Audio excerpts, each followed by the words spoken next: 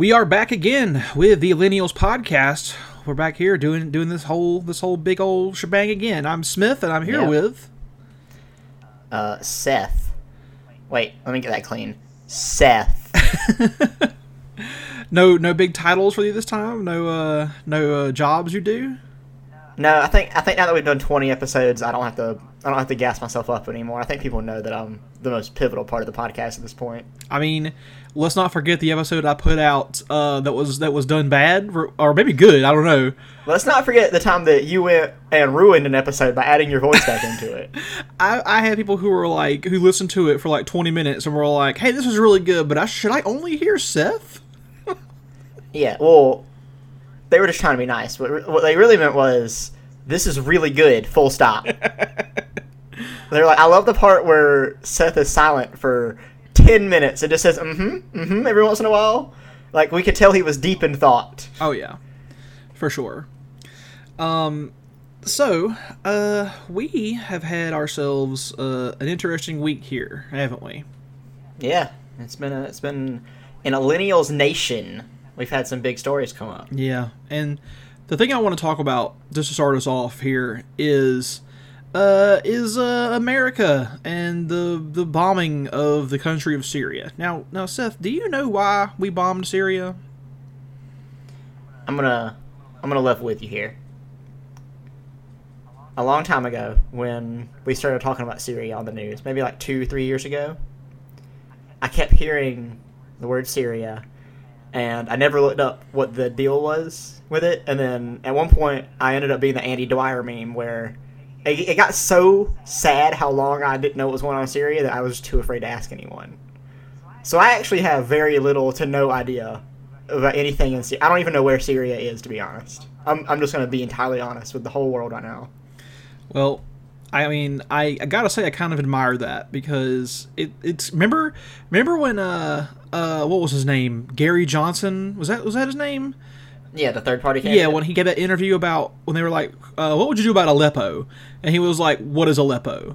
Yeah. And people were like, oh, how dumb, how terrible this guy. You know what? Actually, that fucking rules because I would be happy the president didn't know where Aleppo was because he couldn't bomb it then, probably. You know? That's true. But, so, like, the Syrians been having a civil war for a while because they have a guy who's in charge over there named Assad that is admittedly a bad dude. But the not terrorists, Jesus, what am I talking about? I guess we would call them terrorists. The rebels are also reportedly not the greatest people ever. So the people of Syria are kind of trapped between these two bad options, right? And Assad recently allegedly used poison gas on a town of people killed. I think it was like, would you say that they're stuck between Iraq and Assad place?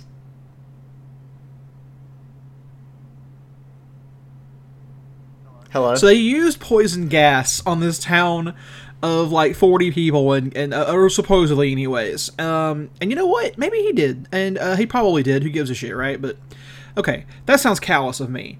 But, like, yeah. For real, though, it sucks for the Syrian people this is happening to them. But the way I see it, it's happening because we started shit over there in the first place, right? Yeah. So, where is it written down that we have to go and bomb those people because they bombed themselves? What's that got to do with America? Why are we... Yeah, where is the rule book for all this, you know? Yeah, where's it say we're the policeman? Yeah, what's stopping... I mean, what's the difference between us now and just real fascism, you know? Deciding that we are the world police, you know? I mean, yeah, it's like... sure, it sucks that he used poison gas on the people. That's terrible. But it's not our responsibility or our job to go and kill more Syrians. You know, we're not helping them here. We're killing more of them and not even solving the problem. We dropped $224 billion worth of bombs on Syria. And what did it accomplish? Is Assad dead? Is life better for them? No, it's not. It's the same old shit. You know, instead we could drop $224 billion worth of social programs and actual economic benefits to citizens of our own country. How about we fucking to improve our own welfare? How about we fucking give Flint, Michigan their water back? How about we do that with that money? Yeah, how about Flint has water instead of Mark Zuckerberg having a job? That's a good point. But yeah, when it happened, I was very tense because, the Russians are working with Assad, and so they were shooting down our missiles and all this kind of stuff, and they were on the Russian state TV saying, prepare for nuclear war. And all I could think is, people were like, oh, it doesn't matter, it's just Syria. They're a tiny little country that can't fight back. And I'm like, y'all are forgetting that Russia's involved?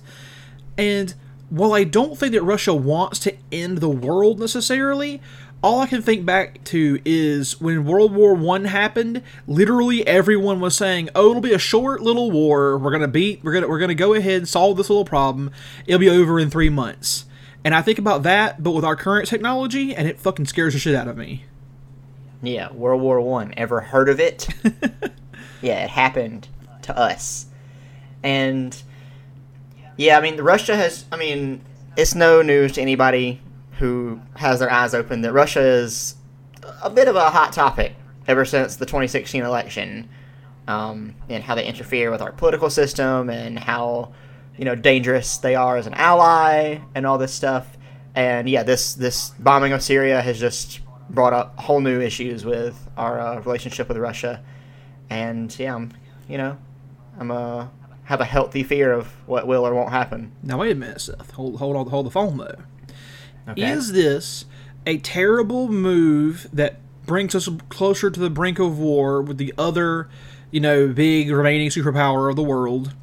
Or was it a carefully calculated political move where Trump spent an entire week warning that we're going to bomb Syria so that Putin could move his soldiers out of the way and therefore not kill them, and we would create the illusion of war between our two countries to distract from the fact that billionaires on a global scale are controlling our political system and extracting resources from us, and Trump and Putin providing cover for them. Now, which one's the galaxy brain, Seth? Hey, why not both? I mean, galaxy brain knows no limits. In fact, they might just stack on top of each other. That's actually what I believe. To be entirely honest, I don't think Trump is capable of the level of political sophistication that this requires, but I'm perfectly sure he could do it accidentally. Yeah, because something I've said about Trump ever since he won the election is he's as much. We can call him dumb all we want. He's not a dumb person. He did end up winning the election because he knows how to play people. That's what he's done his whole life. He played people to get this job. But that does not make him good at politics, and it doesn't make him smart either. And like you're saying, I do think that he could do plenty by accident and very little on purpose. Yeah, and plus when he was reading his statement to the country, God, how far have we fallen since FDR gave his fireside chats to the point where Donald fucking Trump is reading a new press release to the people of America in the middle of the night to start bombing a country. But as he's reading it, there's pictures of over in the corner. You got John Bolton, that mustachioed fucking freak, as he's holding the press release in his hands, and he is going through it line by line, making sure Trump reads everything exactly right. And that's the level of hand-holding that our president needs from literally the worst people in the world. Yeah, John Bolton looks kind of like the caricature of any robber baron from back in the early 1900s. Mm-hmm. That's literally what he looks like. It's just he wants to deal in death instead of, oil. Yeah. Not that there's a whole lot of difference. That's true. That is true. So, here we are again. And here's the thing. We can get all mad about this thing. And I am mad about it, right?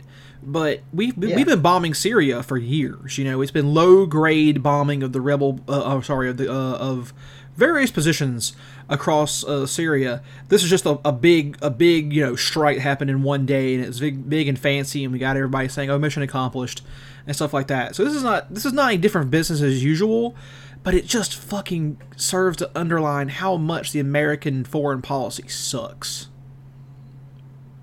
Yeah, and it's I don't know. It's global. Everyone. I've talked to people a lot this week about this especially. It's just that everywhere you go, things are at a boiling point, no matter where you are. I've got several friends who are from India and Pakistan and have spent a lot of time in Europe, and they're just everywhere is kind of at a weird state right now of almost imploding, and I don't know. It's an interesting time to be alive. I don't know if it's the best time. But then again, as we've discussed, there's never been a best time to be alive.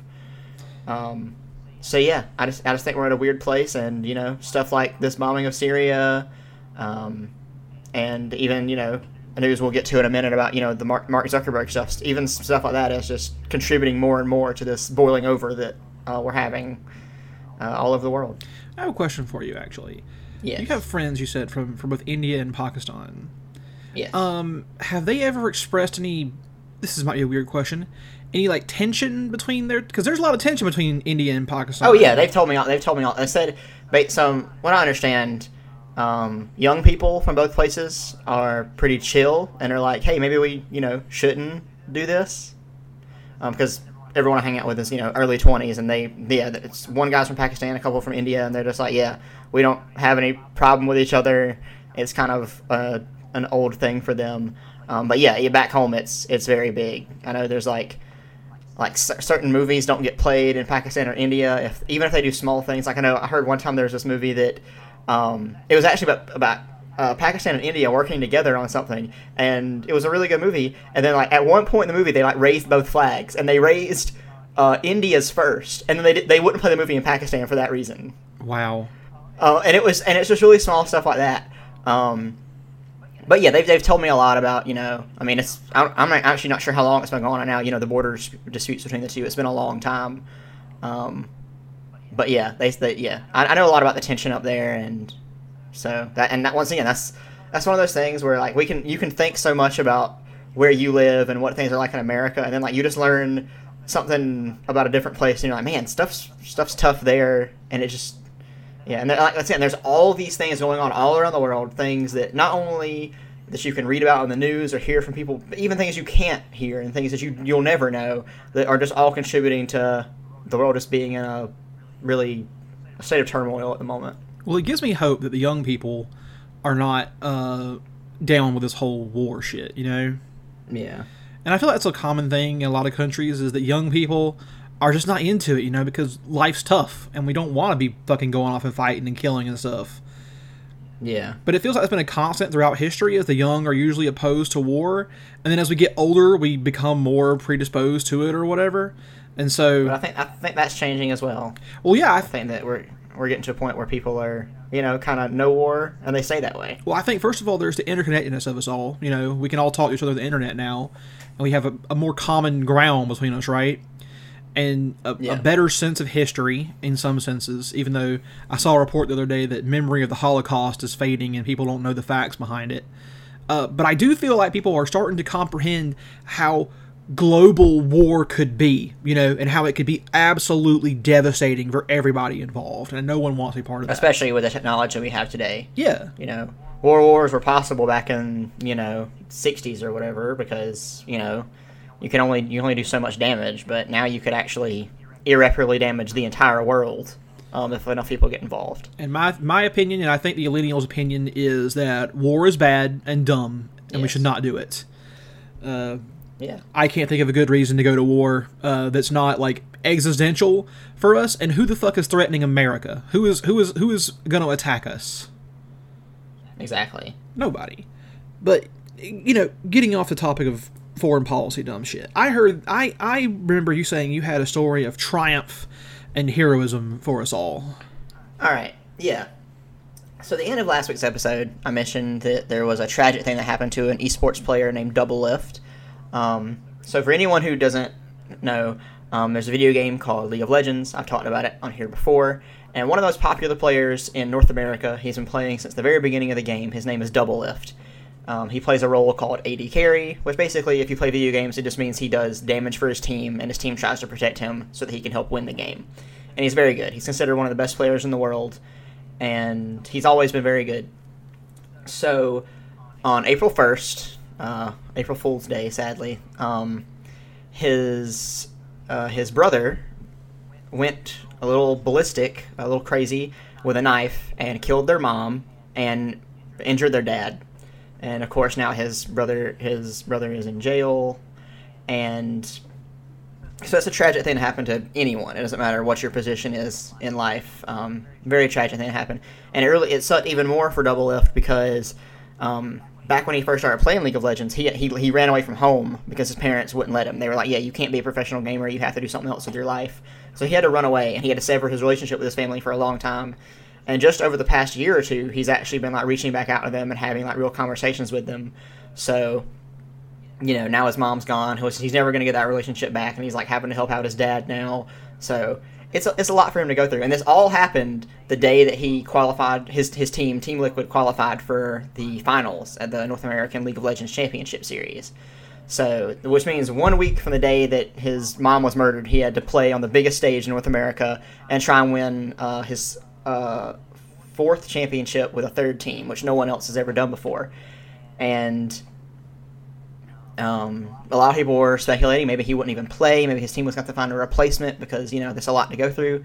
It came out a couple of days later that he was going to play, he was going to be there, and then he went out on stage and put on the performance of a lifetime, 3-0'd their enemies, 100 Thieves. 100 Thieves didn't win a single game, and he won the championship, and obviously the crowd went wild. And it was it was an interesting moment. And he's still going through a lot. He's about to play internationally in a couple of weeks. So all the best to Double F, and I'm glad that the story has a pseudo happy ending. I mean, it's still the whole situation's still bad, but I'm glad to see that there was some triumph that came out of it. And Double F's a very strong player and strong person for what he's been through. Yeah, that's inspiring. I mean, it's pretty crazy, to have to go from that kind of personal tragedy and then perform again, on a big stage. I'm. I mean, at first when I was reading his tweet or his twit longer, I was thinking that it was like the worst April Fool's joke ever, and then it's turned out to be very true, and yeah, it's a very bad situation, but something good came out of it, and hopefully stuff like this won't happen to people. I know that's a weird thing to say, but hopefully things like that won't happen. Yeah, I hope things get better for him. That his family manages to recover from a tragedy. It's a terrible thing. So just out of curiosity, I know you probably don't have something prepared for this, but have you heard anything more? Speaking of esports, about the unionization process that's happening over there, or the Players League? No, it's still slow going. Once again, I mentioned this in our past episode. The big thing you have to deal with when trying to unionize these people is that, once again, a lot of them are young. I mean, the youngest you can be to play in the LCS is 17. Most sports, it's like 16 or 17. And a lot of them they don't understand what unions are. They don't understand the benefits of unionization. They don't understand, why they shouldn't blindly trust their team owners to do the best, to have their best interest. Even though there are plenty of good esports owners who treat their players very correctly, not everyone can be that good. So as soon as I feel like they can educate people on the benefits of unions and, just get people a little more excited about it, things are going to move forward. But for now, it's very grassroots, and that's pretty much all I know for now. The League of Legends one is still in effect, but once again, it is run by Riot, so there is a little bit of bias involved. So hopefully one day everyone's going to have their own player-run organization like other sports have. Yeah, the thing I've noticed about unionization efforts when it comes to young people is that, like, especially in jobs that are, I guess, like, I don't want to say this, I don't want to say like privileged or something like that, like tech workers especially, right? Sure. It pays a lot. It's a pretty well-paying position in a lot of tech jobs, right? Would you agree? Yeah. And so I feel like people get into those jobs and they think to themselves, "Oh, well, this isn't so bad. I mean, this is actually really good for me. I won't have to worry too much about, a low paycheck or bad like working conditions. So what do I need a union for? Why would I ever want to join together with a union? I'm good."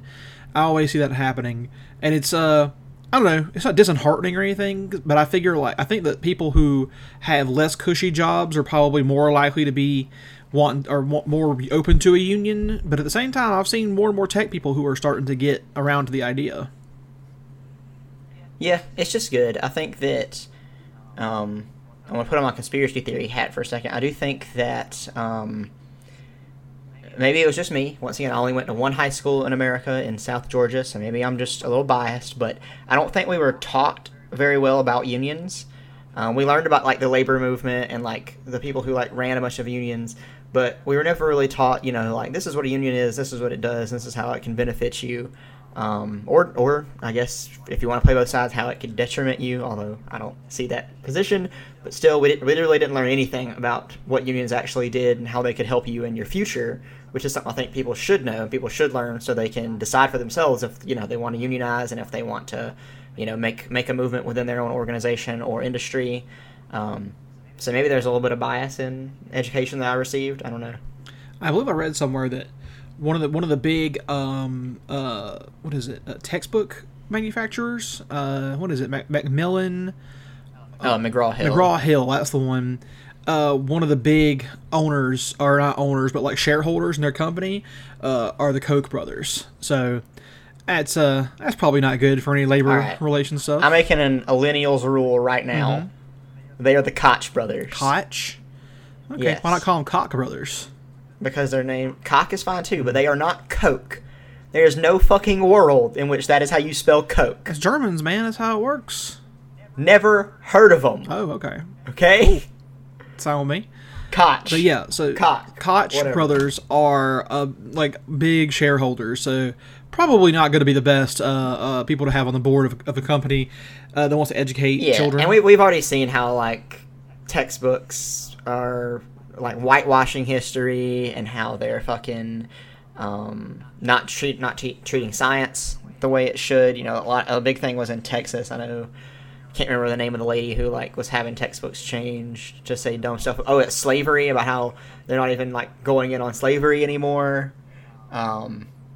Yeah, so obviously really bad things are happening in the textbook world. Which, I mean, luckily there is the internet, and people who are interested in learning more can just go on the internet and find out the truth about a lot of stuff. I know that I'm 7 years older than you. So when I went to school, it was the caveman times. No. Yeah. We had a class where we got to learn about, it was biology, obviously. It was biology class where we learned about biological stuff. And there was a lecture on evolution coming up. And this was probably 2005 or so. And we were given a permission slip to take home to our parents. That was like, hey, if you don't want your child to listen to the evolution lecture, just sign this paper and then they'll be excused from class. And then I was there with like 3 other kids to learn about evolution out of a class of like 26 people. Everyone else was in the gym playing basketball. And at the time I was like, this is fucked up. And as I've gotten older, I'm like, that was really fucked up. Yeah, and I would like to say that we went to the same high school, and by the time I was in biology class, that was not a thing. Everyone learned about evolution no matter what. Did y'all learn about, in health class, about sex ed stuff? Oh yeah, we started doing sex ed in 6th grade. Because in my textbooks, they actually had blanked out those pages that depicted the genitalia. They had big old stickers over them so you couldn't see anything. We loved the genitalia pages. Oh, man. We would just take our health book out and show it to everybody and draw stuff on it. But yeah, we started learning in 6th grade. Something else that I guess changed drastically and should. I mean, honestly, I think people should start doing sex ed very early, especially in America. Mm-hmm. I have no problem with the fact that America is a very sexually open country, but hey, just teach people how to, make smart choices and everything will be fine. I'm not sure I would describe us as sexually open. I mean, okay, maybe I should revise that. Once again, I've been talking to a lot of people from India, Pakistan, South Asia. Compared to those places, we might as well be sexual deviants. Okay, yeah, that's true. And a lot of places are like that, especially in Asia and stuff. I know one big thing that I learned about India is nobody says the word condom. Like, you can't, even if you go to buy condoms, you don't say that word, or you don't say the Hindi version of that word, whatever language you speak in your region of that country. You don't ever say it. Like, you have to come up with another word for it. And, like, people don't buy condoms that much. People, they don't have sex until they're, like, 25 or so. And if they do, it's, like, a big thing. So, yeah, I think in America, considering, people were having sex when I was in middle school. It's just like a thing. That was just how it is. So, I think sexually we're very open and, I don't know. I guess that's how I see it. Well, I have a question for you then, since you know a little bit now about Hindu stuff. What is their position on premarital sex? It doesn't exist. Yeah, not a real thing. Because I remember And that sounds like a joke, but it is not. when I was a kid, I was pretty much told if you had premarital sex, like your fucking eyeballs would explode or something, Can't do it. Yeah. Yeah, they're very, very reserved. Don't talk about sex that much. Their movies, I've watched several Indian movies now. Their sex scenes are, in my mind, they're very funny because like the two people they'll kiss a little bit and then they'll hold hands and then like lay in the bed and then that's the sex scene. Oh, okay. Hot. That's the whole scene. Damn, I'm just horny thinking about that now. Exactly. And it I don't know, it's kind of wild, considering that, in America there's movies like Superbad where fucking 17-year-olds are just banging each other. So, it's interesting. And I'm thinking that I'm thinking that since it's of the same family tree as Christianity that we were raised in, Islam probably also isn't very big on premarital sex either. Yeah, not big. Oh man, where are all the cool religions that are like about fucking? Yeah. That's why there's so many atheists now. You would think that a religion that was all about, hey, just fuck when you feel like it, would be super popular and have tons of people. Well, actually, what are we talking? There are religions like that, but they're called cults, and they're highly frowned upon for whatever reason. I wonder. I should do more research. What did the Greeks think about it? Like, was it cool or what? I guess so. I mean, the little that I know about ancient Greeks is they just fuck each other a lot. Well, their gods are always fucking, right? Exactly. Okay. So it had to be some kind of chill system over there. And I'm going to admit myself here to being ignorant of a lot of things when I say this, but the country that I think probably has the least religious society, or did anyways at the time, was the USSR.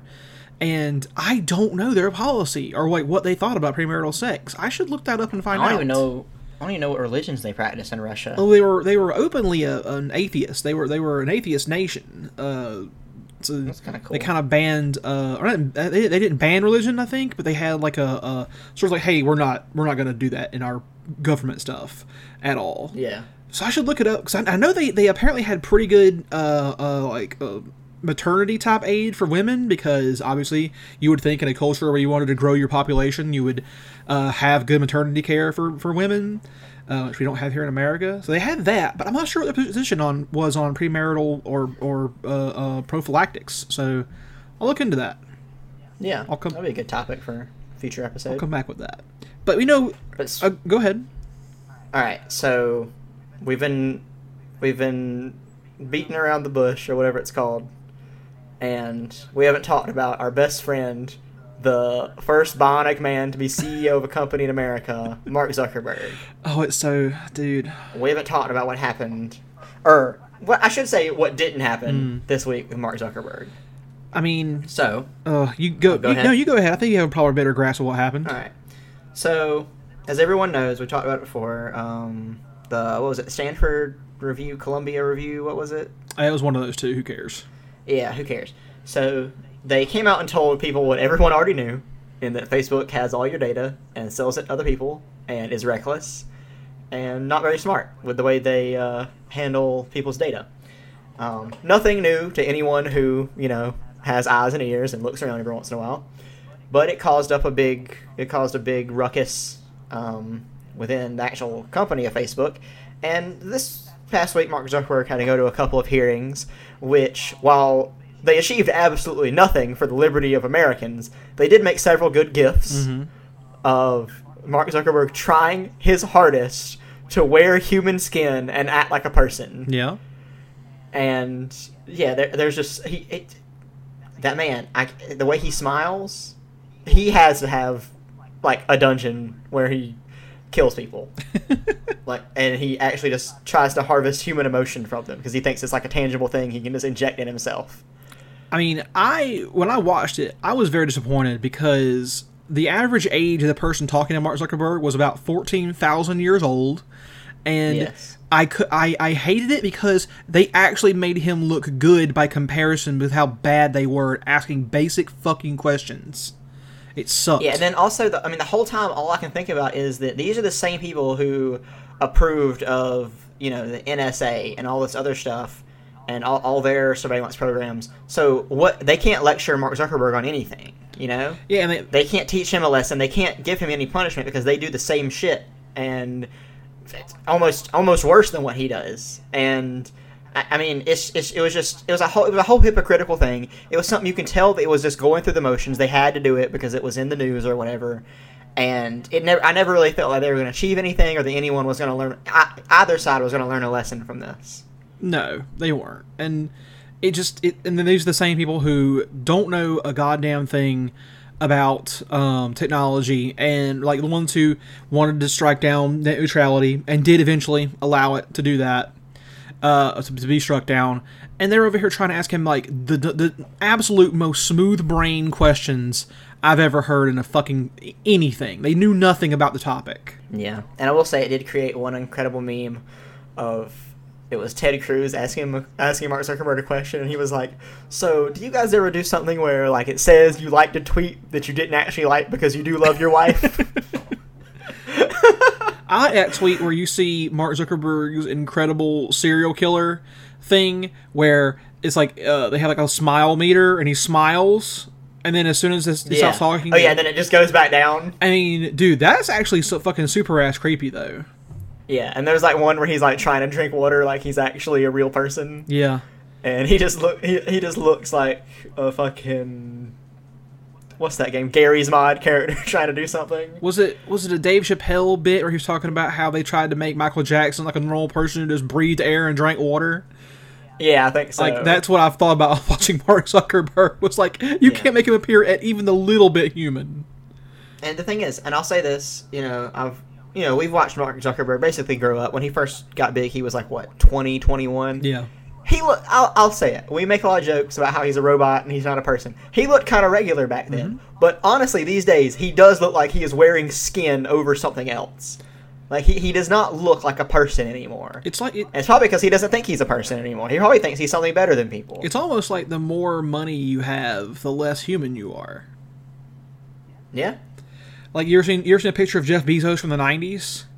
Oh, yeah. You mean, Uncle Jeff, just looking good. Looking like a regular person. He looks like a regular, just schlub. He's got some little bit of brown hair on his head. He's kind of pudgy. Look at him now. He's a muscle-bound, bald-headed freak. Like, what happened? He looks like he owns a fight club where poor people fight each other. And then at the end, he fights the winner. The hobo murder den. Exactly. Oh my fucking god!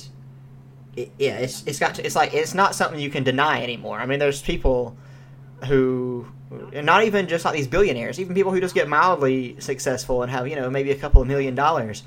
They just look different after getting all that money because that's what it can afford you and that's what it can do to you.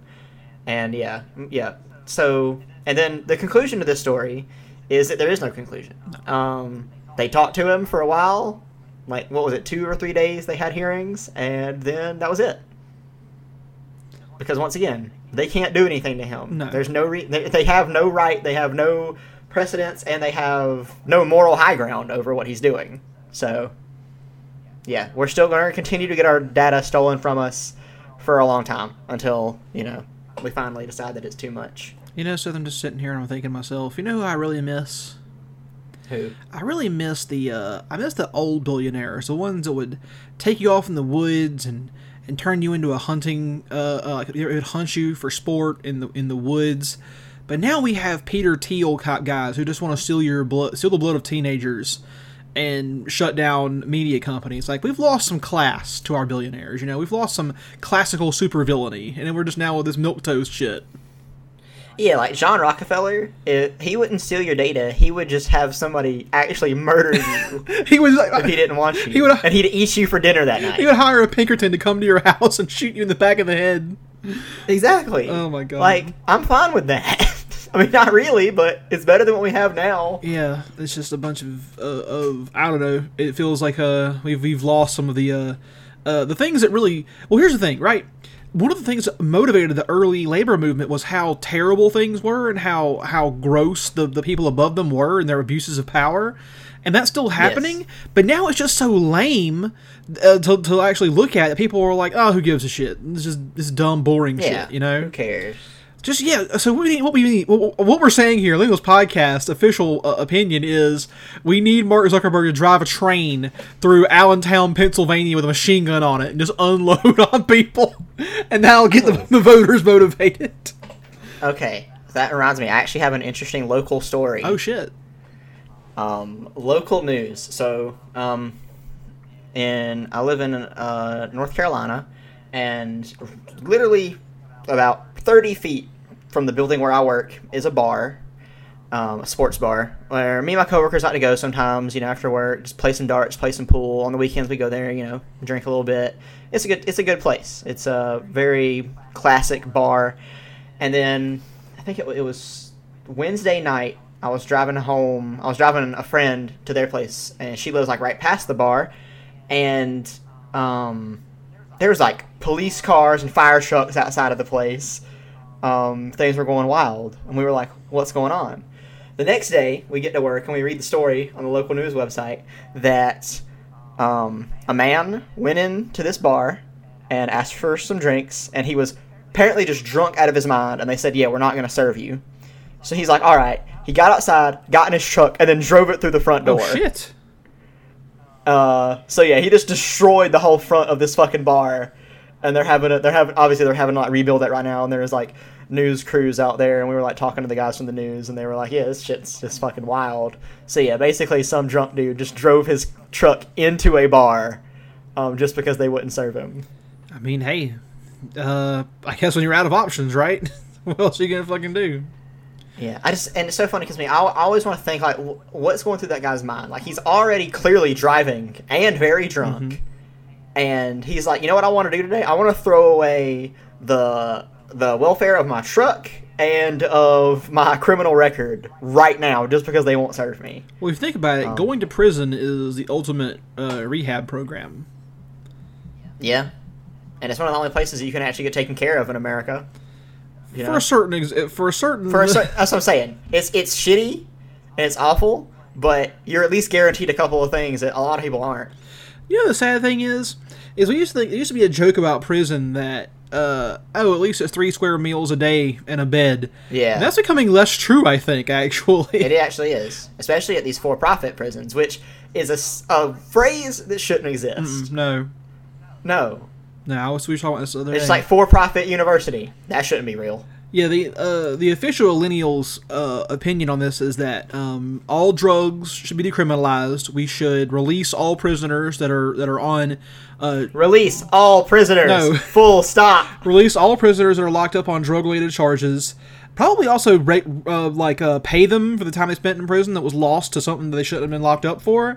And then just like watch as, first of all, our economy does way better because there are more people in the workforce now, and also how our prison population plummets. We don't have to pay for those people anymore. Yeah. I know it's been pointed out for a long time. There's no reason that people like John Boehner and all these big tobacco companies should be able to move into the marijuana business. Yeah. When there's plenty of people who are in prison for it. Who are just trying to make a living for themselves, and these guys are already rich and will only become richer off of it. I'm making a millennial's rule is that he's John Boehner. Yes, I'm fine with this. I called him John Boehner for so long before I realized it was John Boehner. So I'm fine with it being John Boehner. Listen, linguists out there, listen to Leo's podcast. Explain to me how Boehn is Bane and not fucking bone. Yeah, and explain to me that Koch thing. Is that also a German name, you think? Boner? Or Boehner? I don't care. Dude, what have the Germans... I don't care about where people's names came from. What have the Germans not done to us at this point? That's what I'm saying. I love when I'm talking to somebody. I'm talking to some dumb white person, and they're just like, oh yeah, I'm like part German and Danish. I'm like, no, you're not. You're fucking American, and you're white. Shut the fuck up, okay? Oh yeah, man. You're none of this stuff. Europe cares a lot about which nation you're from for some reason. That's what I'm saying. If you're in Europe, that's fine. But you're in America. You were born in America. Your parents were born in America. You're fucking American and you're white. Stop trying to make it seem like you're something else. I mean, now we've welcomed the Irish into the white race. I think we're pretty much done with adding new people, right? At this point. Yeah, they were like a last round draft pick, but they finally got into the white race. Oh my god, dude! How wild would it have been back in those times when like the Irish were discriminated against? How could you tell? How would you know? That's what I'm saying. And like I have a problem telling like Jewish people apart from other people. how are they just like, yeah, I just hate these Jewish people. I guess maybe if you knew their name, you could tell. But I can't look at someone and tell you if they're Jewish. I don't know. I guess that's just not a talent that I have. And then again, I didn't grow up in a place where there were a lot of Jewish people anyway. And then you get into the thing of like how they know. I guess it's because they had records because they're German. But like, you know, who had Jewish blood that wasn't actually Jewish? Like, who cares about blood? It's a religion. Yeah, I don't get it, man. People were very dumb back in the day. Yeah, were. Oh, not true. anymore. That's true. Yeah, that's right. We're done. There's no more Nazis. No, it's all good. People are geniuses now. Yeah, it's great. No more racism. We killed that. Ended in 1968. Just like told me in school. Hasn't been any more racial animus at all. I do love how they kind of like low key try to teach you that in school, that there's no more racism. Oh, I was told that like explicitly. I was like, the Civil Rights Act passed and it's done. Racism is thing. As soon as that document was signed, every racist sentiment in America was gone. Mm-hmm. And I looked around and I was like, this is bullshit. Yeah, not true. This is not true at all. So I want to talk to you about something, Seth. I don't have a good segue into it other than we hate capitalism here. So let's talk about how bad capitalism is. All right, I'm always down for that. So you've heard, I assume, a little bit about gene therapy, right? This promising new sort of like technology they're working on. Yeah, I've heard a little bit about it. You know, we're going to be able to one day modify people's genes to fix problems, especially like diseases, right? We're going to be able to correct genetic disorders. Well, Goldman Sachs. Boy, we love Goldman Sachs around here, right? Goldman Sachs. Thank God. I'm going to steal a joke from Jimmy Fallon real quick from like 10 years ago. Okay. Thank God for the G in Goldman Sachs. Oh, man. That's good.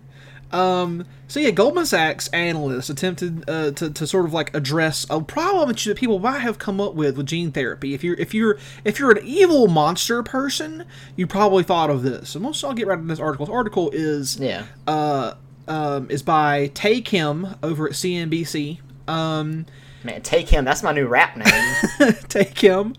So yeah, this article goes, quote, is curing patients a sustainable business model? Quote, analysts ask an April 10 report entitled The Genome Revolution. Quote, the potential to... That analyst turned out to be a Scooby-Doo villain. Fucking Mr. Mathers all along? Yes. Quote, the potential to deliver one-shot cures is one of the most attractive aspects of gene therapy, genetically engineered cell therapy, and gene editing. However, such treatments offer a very different outlook with regard to recurring revenue versus chronic therapies, quote, analyst Salveen Richter wrote in this note to clients Tuesday. Quote, while this proposition carries tremendous value for patients and society, it could represent a challenge for genome medicine developers looking for sustained cash flow. Oh no. Whatever will they do when disease is gone? Dude, fucking wrap your head around this idea that it carries tremendous value for patients and society, but it's not good if you're trying to make money. Yeah. What? And I mean, this is a very old argument. I mean, I've heard stuff like this since, probably since I was in like early middle school. Of, even if the cure for cancer existed, it would never get out because then you wouldn't make money off of chemotherapy anymore. Right? Yeah. It's the same principle as that. Basically, there's a problem, several problems, any kind of medical problem that requires expensive treatments. And it was a problem. We found a way to attack that problem. It happened to be, the first way we found always happens to be expensive because that's how, technology works. People start making money off of that approach, and then they don't want to change the approach because any change to it means they'll make less money. Yeah, exactly. That's the basic cycle of any problem with people's health. And, I don't want to be the first one to say... And I don't want to point it out since it's so obvious that it's disgusting that we prioritize how much money a company can make over the well-being of the citizens. I can't imagine... how did the guy who wrote that not burst into flames immediately when he wrote it? Like, come on. But this continues. Richter cited Gilead Sciences. Isn't Gilead the nation from fucking Handmaid's Tale? It is. Cited their treatments for hepatitis C, which achieve cure rates of more than 90%. Now, hold on. Out of context of this, isn't that amazing? Yeah, 90% is fucking of incredible. hepatitis C, which is a huge disease for a lot of people. Yeah. But continuing, the company's U.S. sales for these hepatitis C treatments peaked at $12.5 billion in 2015, but have been falling ever since. Goldman estimates that the U.S. sales for these treatments will be less than $4 billion this year, according to the table in their report. Quote, Guild is a case in point where the success of its hepatitis C franchise has gradually exhausted the available pool of treatable patients, quote, the analyst wrote. Quote, in the case of infectious diseases such as hepatitis C, curing existing patients also decreases the number of carriers able to transmit the virus to new patients. Thus, the incident pool also declines. Where an incident pool remains stable, e.g. in cancer, the potential for a cure poses less risk to the sustainability of a franchise. And I actually just threw up during the part where they said that less cases means there's less people to give it to them. That is one of the most disgusting. I can't imagine even typing that sentence out on a computer. Because yeah, it makes sense. It logically makes sense, right? It is true that if you cure people, they can't go and spread the disease more and give you more patients, right? But in any society that didn't put money over human lives, that would be considered a great achievement. Yeah, that's no, and it shouldn't be that. It should be considered that it is a good thing. It is obviously a tangible good thing that you can point out that your company did. Like, you can actually say, hey, we cured this much hepatitis C this year, and eventually we're going to destroy hepatitis C, and then that'll be the end of our company.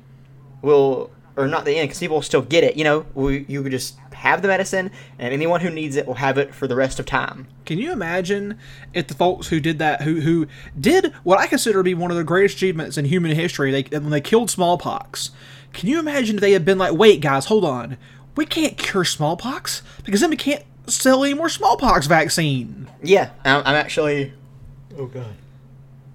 And I'm actually very interested in how things would have turned out if people had this mindset, back then. And with stuff like the flu. The flu that once almost killed, 80% of all people. Mm-hmm. What if we didn't want to give everybody that cure because it would stop making money, Well, the thing about the smallpox vaccine was that was an effort undertaken by the World Health Organization. Which was going to be my point about all these things, is if your company develops a new technology or a new vaccine that cures people, that's amazing. Mm-hmm. Then you should relinquish that vaccine and all of your work to the World Health Organization, or they can contract you, whatever you want to do, and then they should undertake people who will continue to get this vaccine for the rest of time, Yeah, I agree. I mean, I'm not saying that WHO is perfect. I'm not saying that they're perfect in all aspects. If you're out there listening to this podcast and you're like, but what about when they did this? Okay, I understand. Totally valid. Yeah. But in principle, a governmental body or a non-governmental body, something that's not for profit, should be allowed to fix problems instead of finding ways to sustain them at a low grade level of misery that you'll get by with, Yeah, and it kind of harkens back to the instant classic Steven Spielberg movie Ready Player One. Yeah, in which the main character Wade Watts says that he lives in a time where people stop trying to fix problems and just decided to outlive them. And, with reports like this, I think we might already be living in that time. Yeah. So there's one last little part here I want to read to you, because it's very important to my analysis here.